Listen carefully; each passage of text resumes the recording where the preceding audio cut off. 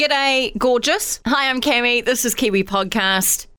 Have you tried dating apps, Bumble, Tinder? I actually met my man friend on Tinder. I'm a huge supporter of dating apps. I think they're a great way to meet people and maybe the love of your life. So Sharon Stone, she got on Bumble. She's thinking, you know what? I need to meet someone. So she gets on Bumble. She ends up getting blocked because users report her profile is fake. Yep. So Sharon tweeted at Bumble saying, "Hey Bumble, is being me exclusive?" Bumble's editorial director responded, "Trust us, we definitely want you on the hive." So the best part about this is Bumble wants women to make the first move. So you can just imagine Sharon Stone making that first move and someone like, "This is fake."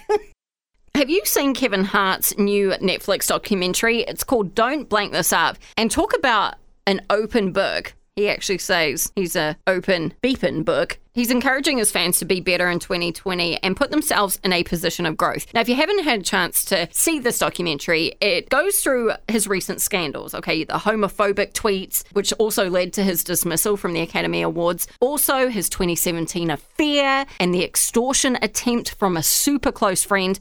If you get a chance to watch this, please do. One of the hardest things is seeing his wife break down and talk about her experience and the falling out that she had and the things she had to deal with. It really breaks your heart, and I'm so happy for Kevin Hart and his family. And like he said, he learned from it, but he is encouraging his fans to be better and put yourself in a position to grow. I love that. It's just such a positive feeling. Are you a fan of PDA? I hate PDA. I like a little bit of maybe like hand-holding here and there, but that's about it. Camila Cabello was photographed licking her boyfriend's face, her boyfriend Shawn Mendes. So they're big into PDA anyway, right? So they're always making out in public and hugging each other and all over the place. But she was photographed licking his face. Is that something that you think you'd enjoy? I know if my boyfriend licked my face, I'd laugh so hard. Then I wonder how much he had to drink. PDA, it's okay. The making out, the licking stuff, no, stop.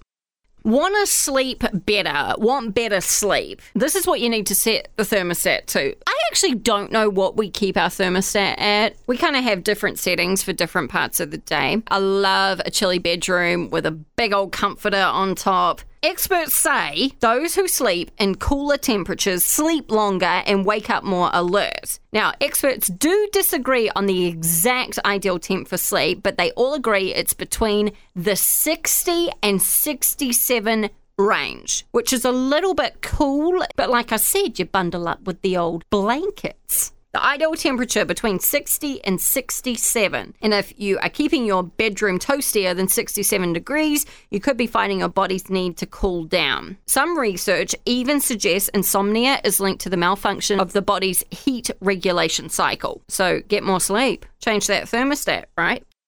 Hey, it's Cami. This has been another episode of Kiwi Podcast. See you next time.